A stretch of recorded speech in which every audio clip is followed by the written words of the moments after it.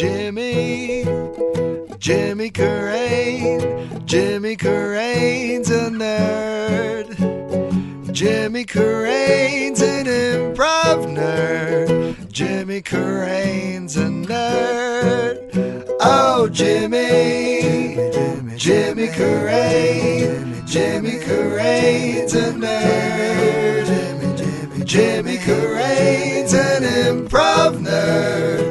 Jimmy Carrane's a nerd. I'm Jimmy Carrane, and this is another episode of Improv Nerd, sponsored by Hotel Lincoln. Now, the next time you're here in the city of Chicago, and you're going, you know what? I want a cool, hip, kitschy boutique hotel that's close to everything. Just right around the corner from Second City. It's in a great neighborhood. It's not only improviser, but it's pet-friendly as well, reasonably priced. Check out the Hotel Lincoln. It's the official hotel of Improv Nerd.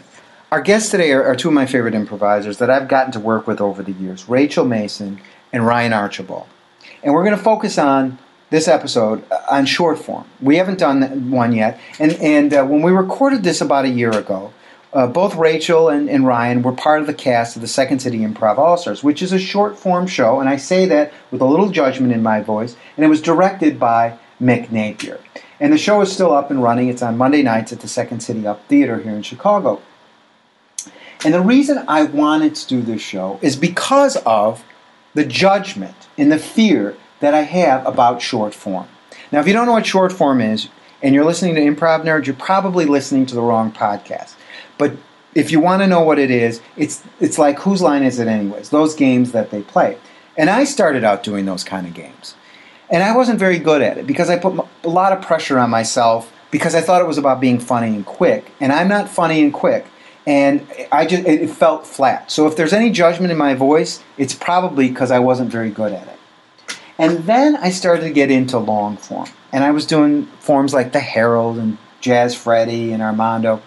And then, because I'm rigid, and because I'm controlling, and because I'm full of fear, and I'm full of shame, I became a long-form snob, which did not help me with my improv, which did not help me with my career. It has not helped me with my life. In this episode, I come clean. I put everything on the table, and I admit my judgment of short form. And they set me straight, and they explain to me the benefits of doing short form. They also tell me their approach to short form, and they also tell me how short form and long form work together. Now, I think you're going to detect a change in me at the end of this episode, and if this was a three-act screenplay or movie, I think the Jimmy character really would have an epiphany, and you're going to see some sort of change that happens at the end of this episode. And without giving too much away, I really enjoyed doing short form with these guys, and I got a new respect for it. So here it is, Rachael Mason and Ryan Archibald, the Second City Improv All-Stars. Enjoy. Jimmy's a nerd, he's a nerd, oh yeah. Jimmy's a nerd, he's a nerd, oh yeah. Jimmy's a nerd, he's a nerd, oh yeah. Jimmy's a nerd, he's a nerd. Oh, I am so happy to have you. Yay. I haven't seen you in a long time, Ryan. No, it's been a couple of years, I think. Yes, it has. Yeah. Now, you grew up in Barrington. That's correct. And a wealthy suburb of Chicago. And you described yourself as a weird kid. Yeah. How were you a weird kid in the context of your family? Well, my family are business people, educators. It's kind of an upper middle class Republican family, and I was a unexpected child. My sister's 10 years older than me, so I kind of came late, which just kind of made me special to my family. But I was just kind of a weird kid, very imaginative, very sensitive, but also like kind of wild, like always jumping my bike off of something. Were you kind of kid who was always like breaking his arm? Yeah, but I would do the things that you would think you'd break your arm, but I wouldn't ever break my arm. I never learned any hard lessons that way. I would just like go, dust myself off and go smash myself into something else. And you also said that you had this great imagination. When you were a kid, Yeah. you had a backstory for all your toys. Yeah, like my G.I. Joes, they weren't part of the army. They were all like professional wrestlers with their own individual backstory, and and I have them fight stuff, and same thing for all my toys. Like I remember when I was a little kid, getting in a fight with my sister, her trying to tell me like this teddy bear is this and this and this, and me freaking out. It's like no, this is my bear. This is Ed, and Ed does the, you know. And, What kind of backstory did Ed have? Well, Ed came from Santa's workshop in my mind, but it was like a Teddy Ruxpin. It was like it had a very clear identity. And you said that you still believed in Santa Claus up to 10 to 11. Yeah, I did. I think that plays into the fact that I was a baby of the family, and I did have this big, wild imagination, and I think it just pleased everyone in my family that I was willing to buy into it. Like, fight, not like, because I would just keep to myself, not like I was fighting kids at school at 10, like, no, Santa exists. I just think around Christmas time, I would just know that he was coming, I held on to it for a long, long time. Now, Rachel, you grew up Italian and Irish family, small town in Long Island called Babylon. You were a sassy kid. Yes. Which I have a hard time seeing. I really do. What is the most trouble you ever got with your mouth? Oh my God. So Sicilian women are terrible people.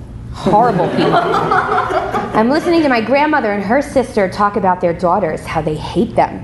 Like, my daughter is a disappointment. I hate this daughter, blah, blah, blah. So their daughters are in the other room, and I walk right in and sit down and go, your mothers hate you. And I tell them all the stories, and I think, I'm just, spreading the How good old word. How old are you? I was probably 5 or 6. Oh, my God. I knew it was, I was gonna, what is this gonna do to them if I tell them? And it would, cause, a 5-year family feud.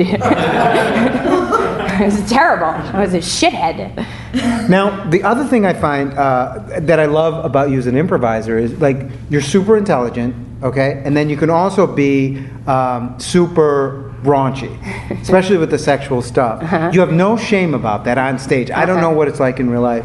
But is that because your parents were open about sex or repressed about it? My father is a Marine. Okay. And so language was never taboo in our house. My father was the kind of guy who would say, shit birds, drop your cocks and grab your socks. It's time for breakfast.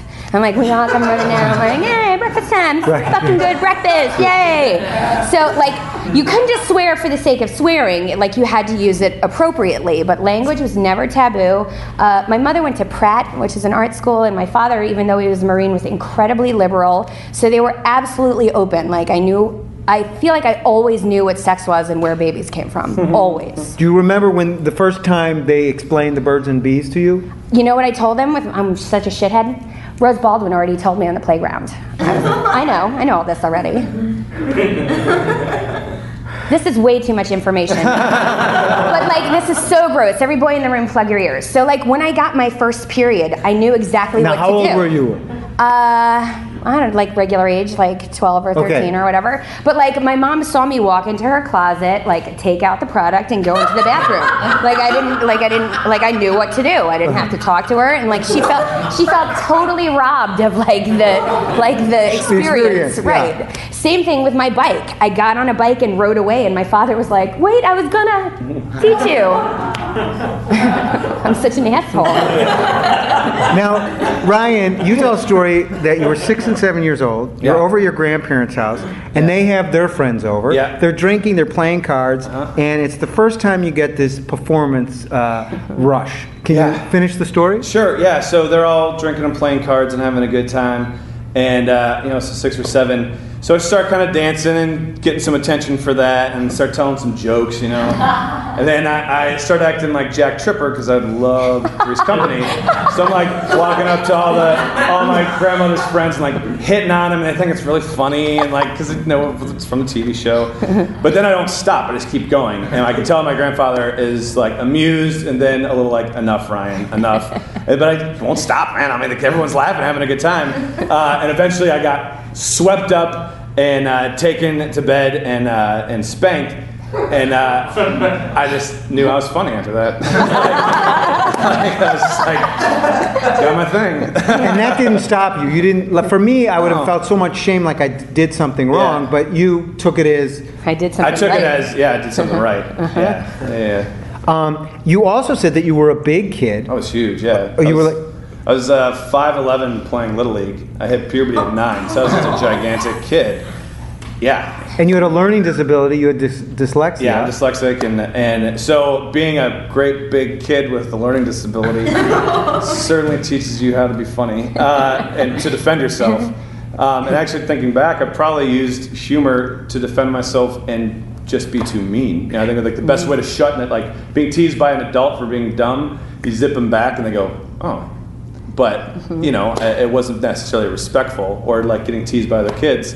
I just have a real good knack of looking at someone's weakness and just making fun of it, you know, like flip just like that. Is there any one person? Because when I read that, I'm like, I've been mean, you know. And is there any one person or incident that sticks out? Like, oh, you know, I went too far. Oh man, yeah, probably kids around my neighborhood, like kids that like grew up on my block. I probably picked on a little bit too much just because we were all different ages, and you know, and I'm sure some of the younger kids I picked on pretty ruthlessly. I'm a real nice guy. I promise you. Now you went to Skidmore College, and your buddy Jed says to you, try out for this improv group, and you said it saved your life. What was going on in your life back then that needed saving? My mom was dying. Of? Cancer. She had been fighting it since I was in high school, and while we thought it was in remission, it really actually jumped to her brain. So she was like an Alzheimer's patient, and like I was losing my fucking mind. And my friend Jed was like, "You need to like do something fun," because I would just sit in I got straight A's when she started dying because all I did was like focus in on my work. And he was like, "You need to like live." So I tried out for the improv group, and I got in, and like for 3 hours twice a week, I got to be somebody else, try on characters and voices and not have the same problems that I normally had. And this is sort of a big jump, but like years later I taught classes at Gilda's Club. Which is, you know, it was after Gilda Radner died of cancer, Gene Wilder and a bunch of some more Second City people set up Gilda's Club, which is for cancer patients and their families. And I taught a workshop to these women, and they're playing ABC, and like they have their chemo and they have these wigs on, and they're closing their eyes just trying to think of words that rhyme with butt. And I was like, that's it. Like for a second, like comedy can like you don't think about anything but like having a little fun for a second. So improv 100% saved my life. And Ryan, you are playing football at the University of Illinois at this time, and you have a football injury, and how does that lead you to improv?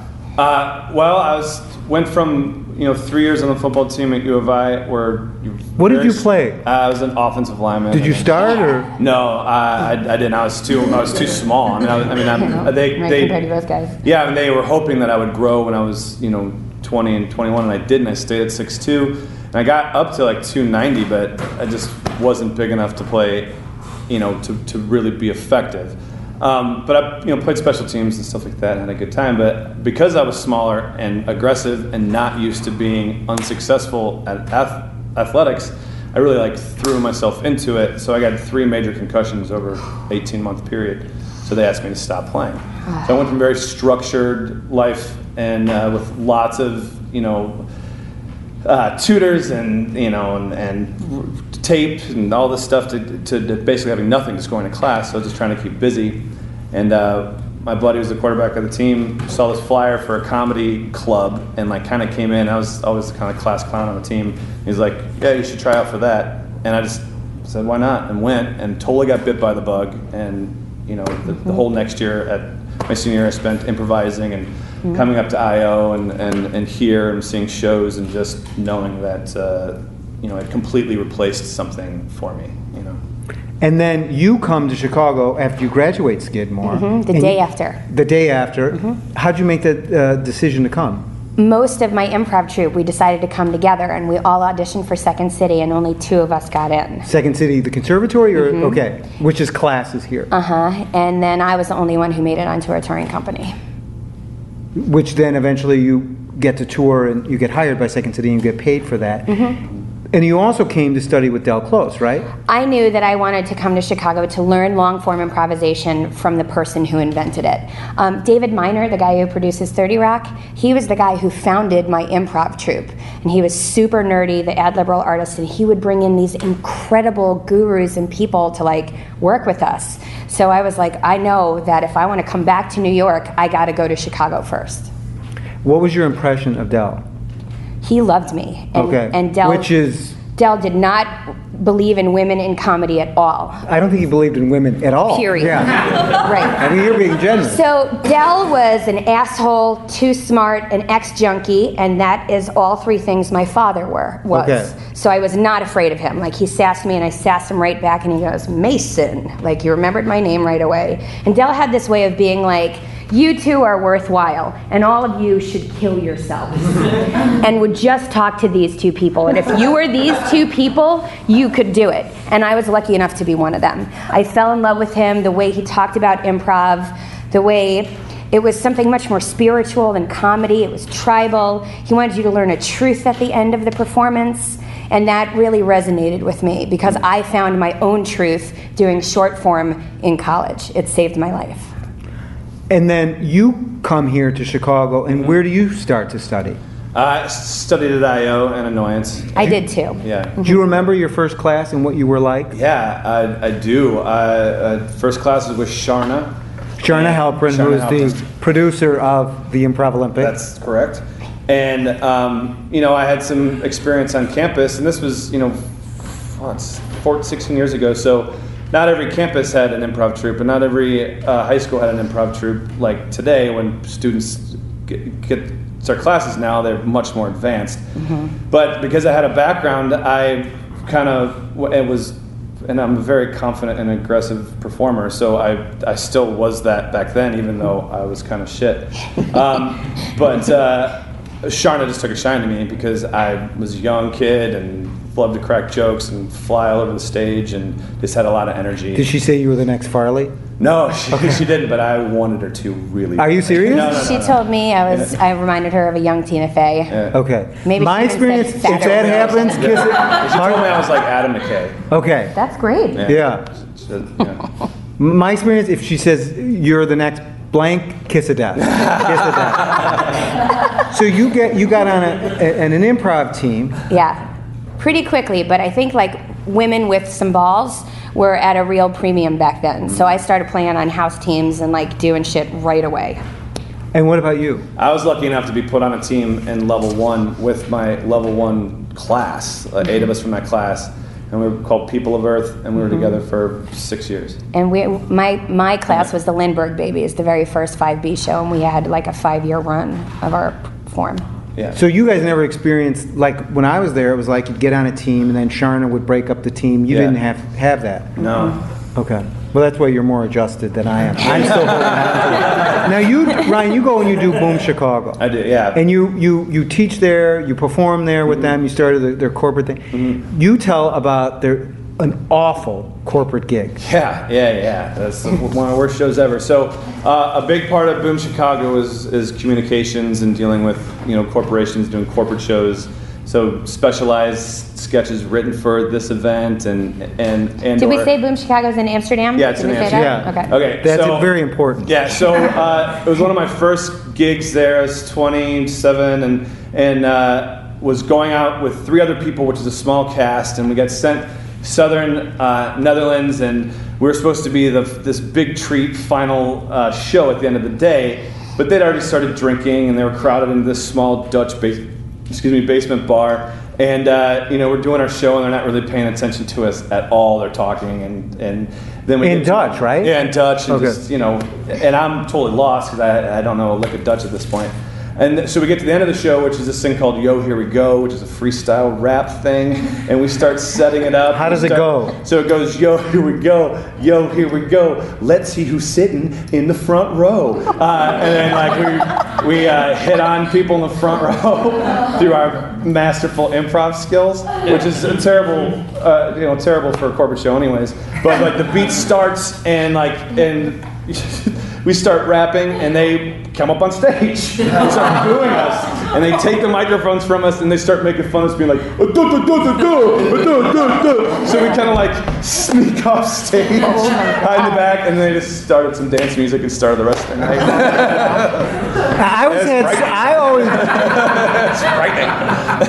I always loved the Dutch, but they're great, but they have very little pay, and then this is in 2004, so it was just the height height of the entire continent of Europe hating George Bush. And anytime an American showed up, especially, clearly white bread American, suburban kid who they're thinking, oh, he came here to smoke weed all the time, which is in partially true. But like they just put judgments on you immediately, so they don't want to learn communication or business or any of that. They're going to make you prove it over and over and over again. So now the Second City All-Stars, it's a fair amount of short form, right? Yeah.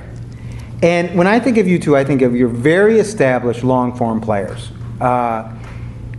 Why were you interested in doing a short form show? Mick Napier directed this show, and because he was like, fuck Second City and fuck a lights up, lights down improv show, he made the whole piece a long form. He engineered this beautiful kind of running order that is challenging to us in the best kind of way, in a way that we haven't been challenged by improv. And I know that sounds super shitty to say in a while. Like it keeps you on your toes, and there's patterns and connections, and freeze is the first thing we play. Freeze is usually the last thing you play, and it weaves through the whole show. We invented this form called Presto, which is based on like magic and prestidigitation. That's like, if Ryan says something, I have to do something, and if somebody else says something, like everyone has to spin in a circle. And then there's like a 7-minute serious improv scene in the middle where Mick has directed us to not get laughs. Like it is the coolest show I've been a part of in a very long time. And most short form shows are always packaged as a high energy explosion, and everyone's going to have the best time ever, and they come out and set these high levels of expectation with their energy that you never can match because we're not as great as whatever the biggest pop song of the time is. And this comes out and is very theatrical and very calm and very presentational, and that is a wonderful place to do short form from. And also, I love short form. Me too. I love short What do you form guys as much like as about short form? Because Short I'm form- prejudiced towards short form. I did it. I'm done with it. I want something more meaty. So there's like two sides of it, of like a good improviser, like grounded, like emotional, listen and give and take. And then there's be funny right now. Hit the joke, sell the genre, make the reference. Like that part is like, that's like sexy. I love it. Yeah, and I love short form because there's no time to negotiate information. Whatever is said, that's the most important thing. You put your creative energy into that, and you build off of that. There's no time to judge. There's no time to second guess. There's no time to be like, maybe my idea. You just jump on it, and you can look into that first piece of information for all sorts of other things that you can pull out artistically, like style, genre, character ideas. And you make those decisions quickly, and that for me is what is getting me off right now about improv, is just processing information, making a scene happen in a grounded and straightforward way right off the top. So someone who plays the grounded and slow like myself, who has a lot of judgment and a lot of fear about short form, what advice would you give me as we're getting ready to do short form? I honestly think it's the same muscles. It's just a little bit different technique. It's that thing that Arch is talking about. Like, it's not as patient. It is, you're right, go. Okay. I think the other thing you can focus on is the amount of information that can be taken from non-verbal communication. Absolutely. So much of short form in terms of like sharing information, if you put on a clear emotional point of view and you create an action, then you've made two simple choices that are bold choices with very little brain power. Something that your scene partner can look at and say, great, they're crying and making soup, and they can use it for what it is, or it also is subjective interpretive, that you can say you're crying because you're painting, or crying because you're strangling that baby. Like you can take that action and make it something else. So there's just a lot of use of both verbal and non-verbal information in short form that allows both types of communication to reach their potential. So I'm processing. I just got to go faster. I mean, is that No. okay? I think you just have to. It's the first thing. Yeah. It's not faster. It's the first thing. Yeah. Okay. So we can play a slow scene and play it as a short form game, and we'll see it work.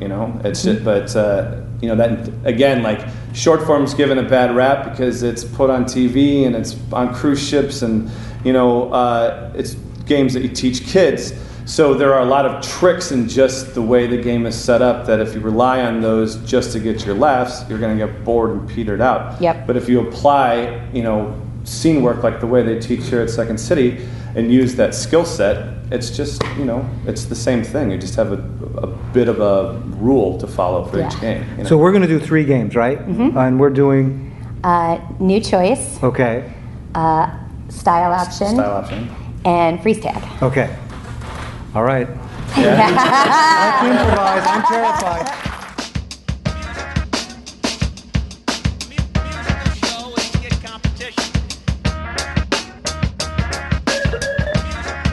Improv. Improv.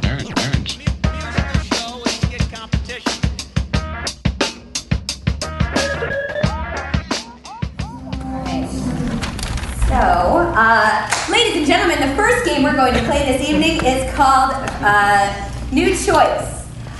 The 2 actors on stage, whenever they say something, I have the option of dinging the piano, and whatever the last thing they said, they'll have to take back and say something new. It works a little like this. I have a cat. I have a dog. I have a drinking problem. That is a true story. So to begin, may we please have a location that 2 people might meet in, like a Starbucks or a bathroom or a... grocery store. A grocery store. Thank you. We take you to this grocery store. Okay, Dad, we have to get everything on this list, all right? Okay, yeah. We got to get cherries for your mother. We've got to get tampons for your aunt. This is a party list. Why are we picking up tampons for family members, Dad? Because it's your granddaughter, my granddaughter's period. Oh. I'm sorry, I wasn't privy. The information didn't fall down to the chain of my command. I didn't know it was my niece's period day. I'm so happy it's happening during our Super Bowl party. I'm so happy it's happening during this shuttle launch. I'm so happy it's happening during my mother's wake. The thing is, son, you can't plan these kind of things. They just happen. Understood. Your mother would like that. Yeah. All right, so we're making famous Cherry's Jubilee, I take it? Yeah. Okay, good. Well, I'll get the ice cream. I got 2 cucumbers there. Put it right in the basket. Okay, all right. Got 2 cucumbers. And then, a large jar of pickles. Yeah. Some cat litter. A copy of Weekly News and World Report. I never know what to say at these things. So She went bone up on it. You're always thinking ahead. That's why I've always been prepared in life. Yeah, could you get the card? I'm sorry. Yeah, we got ripped off the I'm not allowed to touch. The aliens came down and I lost all my clothes and set our house on fire. Well, we need to make sure that we remember the card.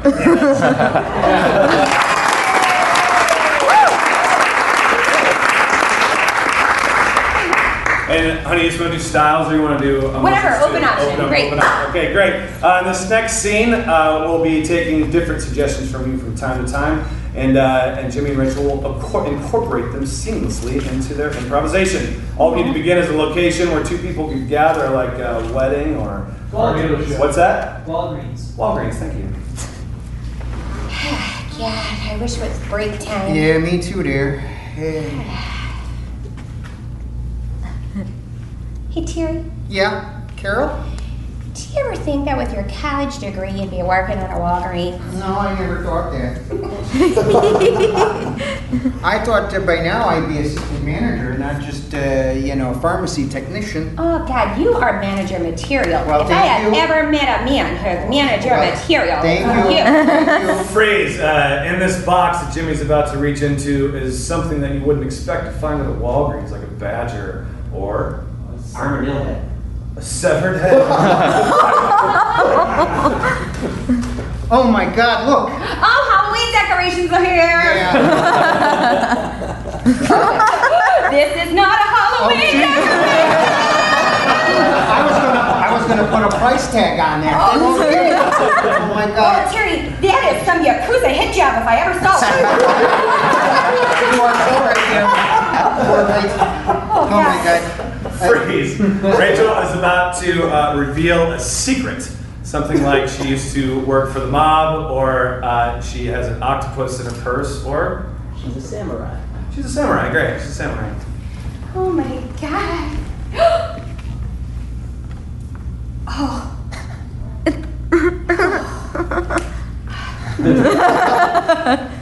This was my sensei, Terry. I can't believe it.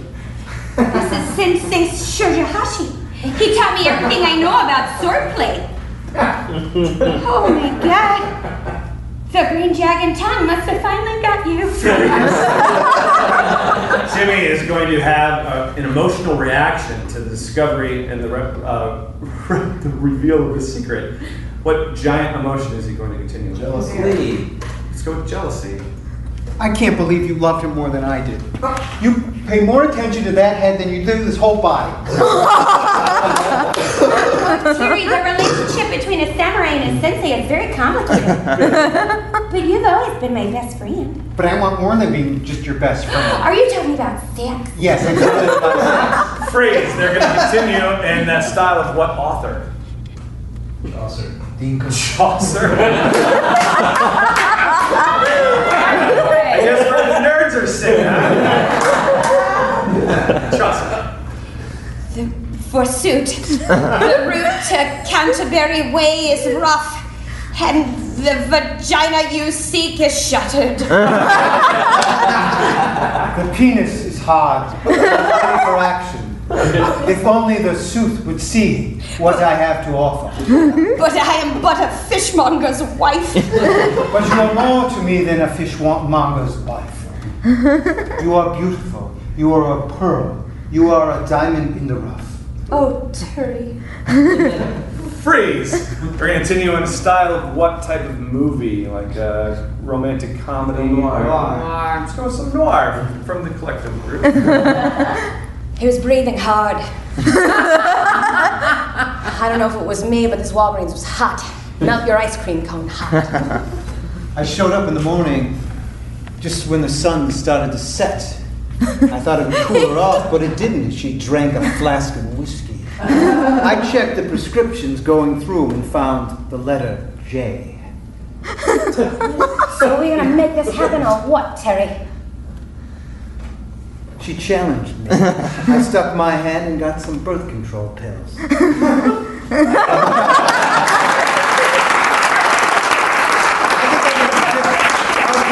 We're going to do I haven't played this in years, but our next game is called Freeze Tag. And what happens is two people come on stage and they start a scene. In the beginning of that scene, someone in the back line, me, will yell, freeze, tagging them out, assuming their exact position, and carrying this freeze in a totally different direction. I can't believe I remember this.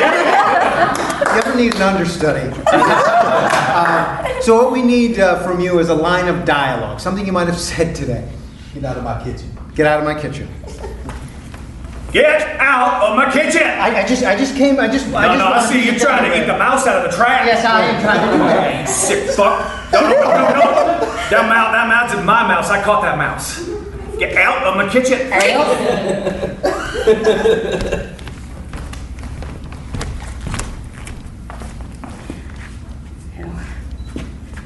Never like to hit a woman. But I will knock you 3 ways from Sunday. Go ahead, Carl. I don't care.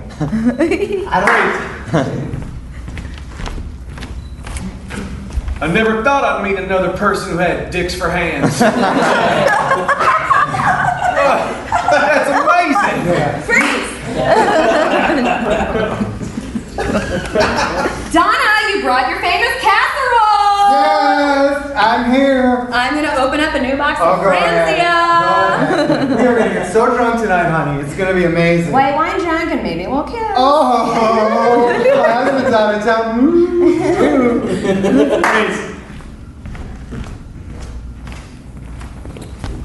Oh my God, I weigh 270 pounds. Why do you think I'm trying to throw up? Oh yeah. We are definitely getting kicked out of this condominium.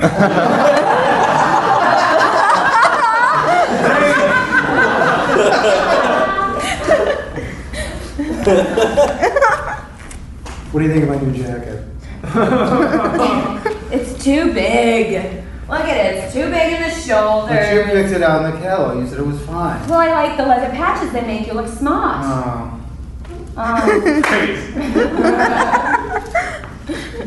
Well, I never had a raptor over after. Where? Thanks for having me in there. Yeah, my pleasure. I was out dancing hoping I'd find someone who met my fancy. Where? Look at me, I found myself. You're a rapper. Yeah. Was you all rapping up there? Oh, yeah. I thought you were going to lay down a beat for me.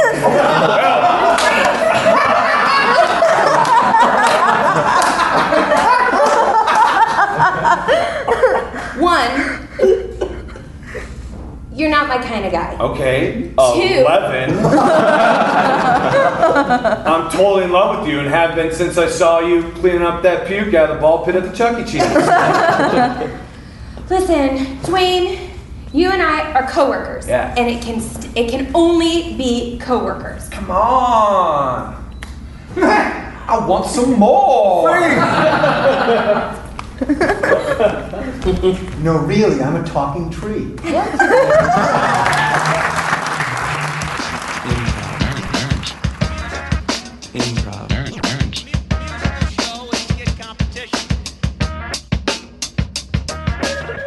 You guys made it fun, and you guys made it easy. You killed New Choice. You killed it. You killed Well, thank Austin. you. I love I had a blast. I really had a blast. Thanks. Why do you hate short form so much? I don't think, in my head, I don't think I do it well. Well, you just crushed. It was so Well, thank you. Yeah. Thank you.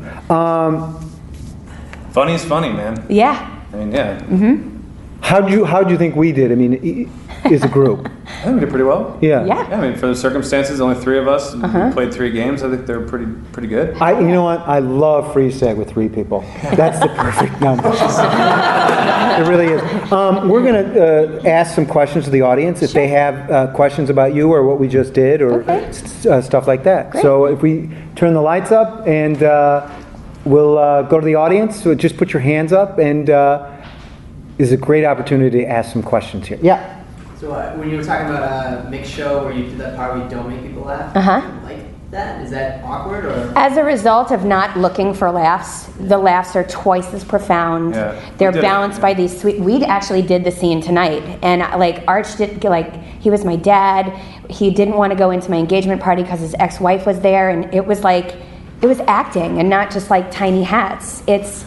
It's so nice to not search for laughs and let them come to you. That scene is 4 times as funny as if Mick had been like, play your tits off, you know? Yeah, and if you have true human emotion that your audience can connect to, anything that is actually funny resonates. Yeah. You know, and if you're presenting something interesting or poetic, then when you actually have humor, it rises as well. Yep. You know. Another question. Yeah. You said that the show challenges you in ways that maybe you haven't been challenged in a while. Do you find that it is affecting the way you improvise in other settings? I think Arch touched on it before. It's like, like when I improvise with the Playboys, there are no rules and it's all this. And like the challenge of having the rules and what's next in the running order and the skill of the game that you have to play. It's just makes me feel like I'm doing it. I don't know how to explain it. That sounded weird. That didn't sound good. And for you? Yeah, for me, I think it's important for Chicago to have a short form improv show that is like this, that is a little bit more accessible to a normal theater audience, and something different for people who've already written off short form as being, gimmicky. And I know Chicago kind of has a real riff through it of long form versus short form, Right. which I think is dissolving. But yeah, I mean, I take the challenge of not try not to joke out or gimmick out, to be successful within the show through my skill set, rather than allowing the game to derive the humor out of it. Great. Right back there. How did you kind of transition from not just being performers but also being teachers of improv? How's that going to change you as a performer? I mean, I'm a teacher. I have to teach. So no matter what I did, I'd probably still be a teacher. Me too. Whether if I went through coaching or anything else through athletics. But yeah, I mean, I love to teach. I tried to teach as fast as I could, in the city, and I teach wherever I am on the road. And it does keep me absolutely connected to the work. So what I'm teaching currently in class always affects how I'm playing on stage. Absolutely.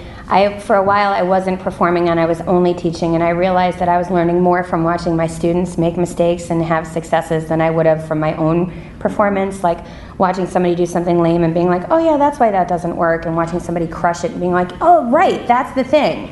I think you have to be a solid performer. You have to have a couple of good shows under your belt, and once you're like sort of at a certain level where you can verbalize your thoughts on improvisation, then you can teach. Yeah. When you have an idea and a style, when you can say this is what a good improv scene is, then you can teach. And I also feel as a teacher is learning not to say things too, because when I started out, it was like I thought it was about talking, and it's really more about listening. Would you guys agree? 100%. I talk a lot in the classroom. Do you really? Yeah, I do. I talk a lot, but I talk about their stuff. Yeah, what they're doing. Right.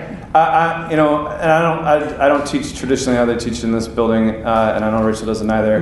We both have our own unique style, and actually, I think we have a lot in common in what we present to our students, which is like. I'm going to talk about this scene you just said, because you need to hear my point of view on why it was good and why it was bad. So I try to run especially here in the conservatory, I try to run a classroom that has a pace to it, so I have the time to address everything. Because too often, people sit through a class here for 8 weeks and barely get a personal note, and I just think that's theft. Me too. I think that's taking money from students. And you said another thing that really bugs you is students, and who spread themselves too thin. Can you explain that? Well, I think it's just a generational thing. I think people in their 20s and teens now, they're very good at self-promotion because of social media. And I think they get excited about promoting their shows, so they want to be in a couple different shows, and Chicago provides opportunity to play a lot. But I've seen students burn out. I've seen students never reach their potential because they're putting more effort into their show poster, and it's far more interesting than anything they're doing on stage. And so if your show poster is more interesting than what you do on stage, you shouldn't be in four So what's the remedy to that? Have a little bit of patience. Learn your craft. Do one show or two shows. Take a year and study. I mean, there's so much to learn, and if you're doing it without guidance, and if you're doing it blindly, you're going to develop bad habits. Yep. And you said, Rachel, one thing that bothers you is students that are they're in your classroom, but they're done learning. Yeah. It's like Arch said, kids who come here now come with tons of experience. And you can see them sort of looking at you like, what can you teach me? I know all of this. And even like Susan Messing says it, like the student who thinks they know everything is the most dangerous student. Like I don't think you can know an art form that is constantly transforming itself, right? You have to keep growing with it.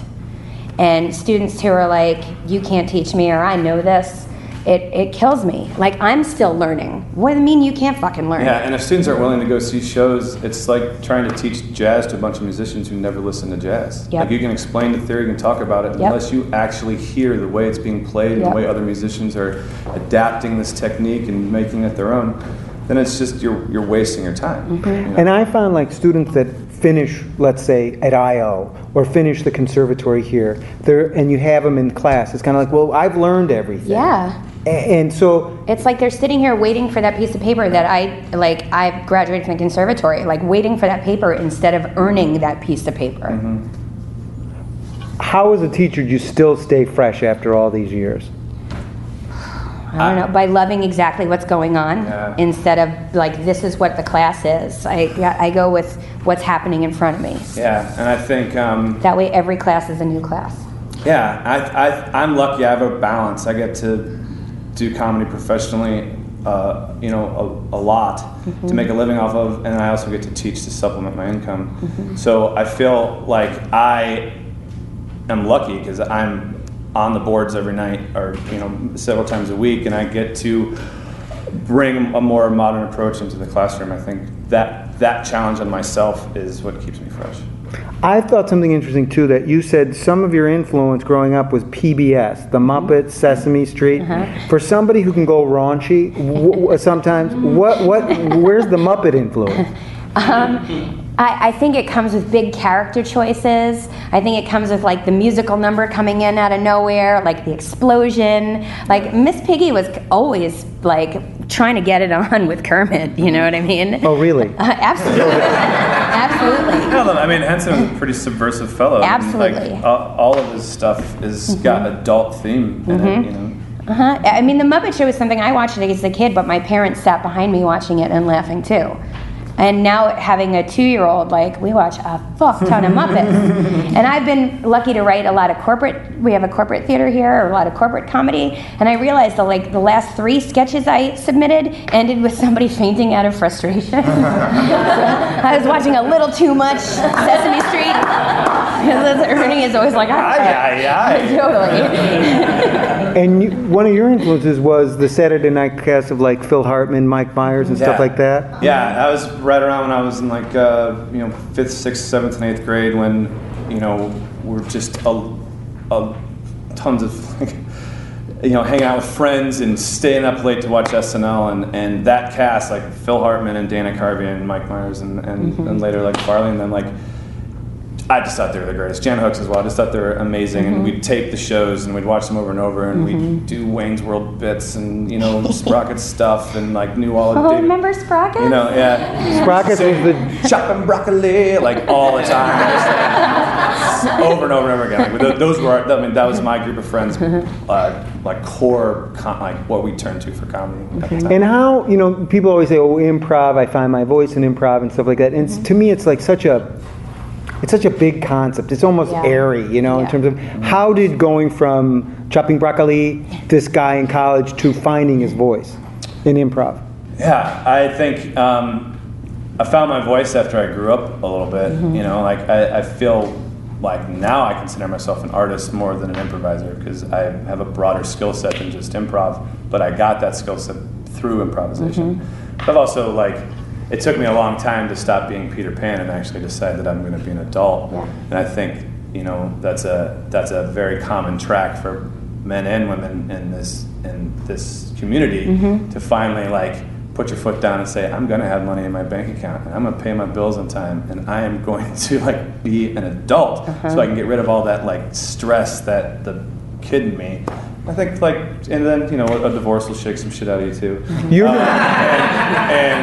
that that will help. I think that'll kind of help me. I didn't know you were divorced. Yeah, we don't talk about it. Okay. So I was an imitator. I did Mae West, I did Barbara Wawa, I did Gilda Radner, and when I got to Chicago, I got to watch Amy, Rachel, and Tina. And Amy Poehler, Rachel Dratch, and Tina Fey. They were performing like I'm performing right now, and you're watching us. That's how it was. They were just up here, and I would imitate them, and I would bring it back to class, and I couldn't do what they were doing because I'm not them. And through imitating them, that is how I found what I could do. The things that they did inspired me, and then when I couldn't do that, I'd find a new angle and find a thing that was my voice. I mean, I can't even imagine you not having your voice, though. I mean, you're like... Oh, I was opinionated, but as far as lasering into a scene... I gotcha. Because you have such a style. I mean, I don't know. I see my students imitating you, so... Oh my God. Yeah. You also talked about a show that you did with Susan Messing, a Messing and a friend, that you said the person you knew was going to be bad. Yes. Who was that person? Oh, it's so rude. It's so rude. It's John Mulhern. Okay, John Mulhern. I'm sure. So Sharna was bitching at Susan, we're going to cut Mulhern. Mulhern is Death in Armando. We hate Mulhern can't do anything. All he does is shit on scenes. Susan goes, I'm going to play with him and Messing with a Friend. Me and Rachel are going to make him look fantastic. And he comes in, even before the show, he's kind of like this. And we're like, yeah, we're going to have fun. And he's like, So we put him on stage, and me and Susan are like, using all our superpowers. And he was like this fucking black hole sucking all of it in, and it was like the worst fucking show, and nothing was like Sharna's face at the end of it, told you. Now, I fucking love John Mulhern. I've seen him do great shows, and then Sharna gets in her head who's good and who's bad. But I just felt so bad that night that I was like, we couldn't help him. We couldn't save him. Okay, so what did you learn from that experience? that a chain is as strong as its weakest link. And like the Marines, like the improv is like the Marines. You don't leave the man behind. You have to go with him. And if he is going in the fucking shitter, that is where you are going to. Mm-hmm.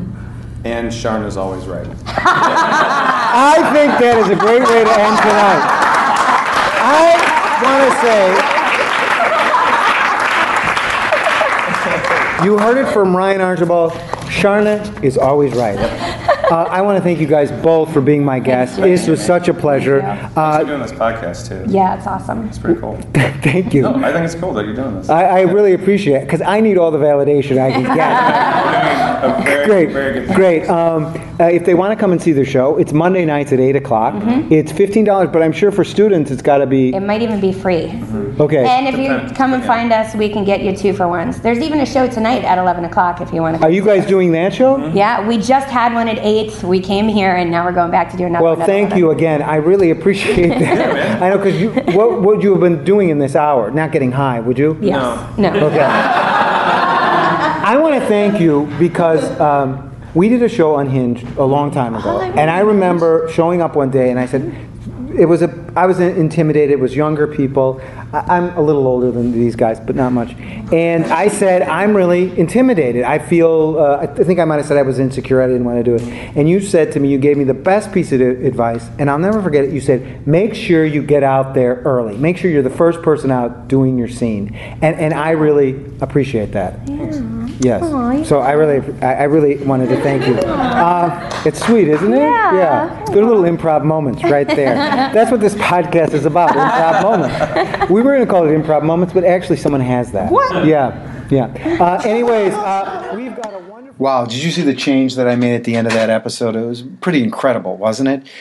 I want to thank our guests today, two of my favorite improvisers from the Second City Improv Allstars, Rachael Mason and Ryan Archibald. Also, if you want to check out the Improv Allstars, I believe Rachel's still in the cast. I'm not so sure about Ryan. The show's still running Monday nights at the Second City Up Theater here in Chicago, and you can go to secondcity.com for more information. I also want to thank the Second City Training Center for hosting this program, this episode. We really appreciate that. And as always, my producer, Ben Caprero, the guy who makes it sound so slick and so professional, because I don't know anything about the technical aspect of this show. And as you know, we are on feralaudio.com, and we're in great company. People like Todd Barry and Chelsea Peretti and Matt Dwyer and Brain Warmth, the Baby Eater, all have wonderful podcasts on feralaudio.com. And if you get a chance and you're feeling generous, hit that donate button and donate to Improv Nerd. We'd really appreciate it. And if you want more information about me, Jimmy Carrane, and my award-winning improv classes and workshops, The Artist Low Comedy, and my Improv Nerd blog, which will give you tips to become even a better improviser, go to jimmycarrane.com. Also, don't forget to like us on Improv Nerd, our Facebook page, because it really helps with my low self-esteem. Thank you for listening. I really appreciate all the feedback that you give me during the week. And until next time, remember, walk, don't run. Jimmy's a nerd, he's a nerd, oh yeah. Jimmy's a nerd, he's a nerd.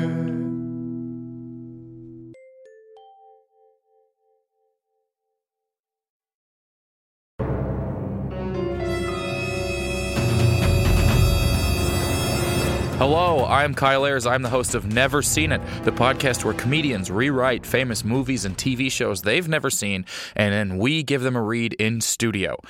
This is a clip I want to play for you guys from an episode where Langston Kerman rewrites Scarface. He's never seen it, but he wrote a script based on what he thinks he knows about it, and here's a clip. Give it a listen. All right, Scarface, The New Frontier. Interior, happening discotheque. Remember when we called clubs discotheques? LOL. The 70s were crazy. Night.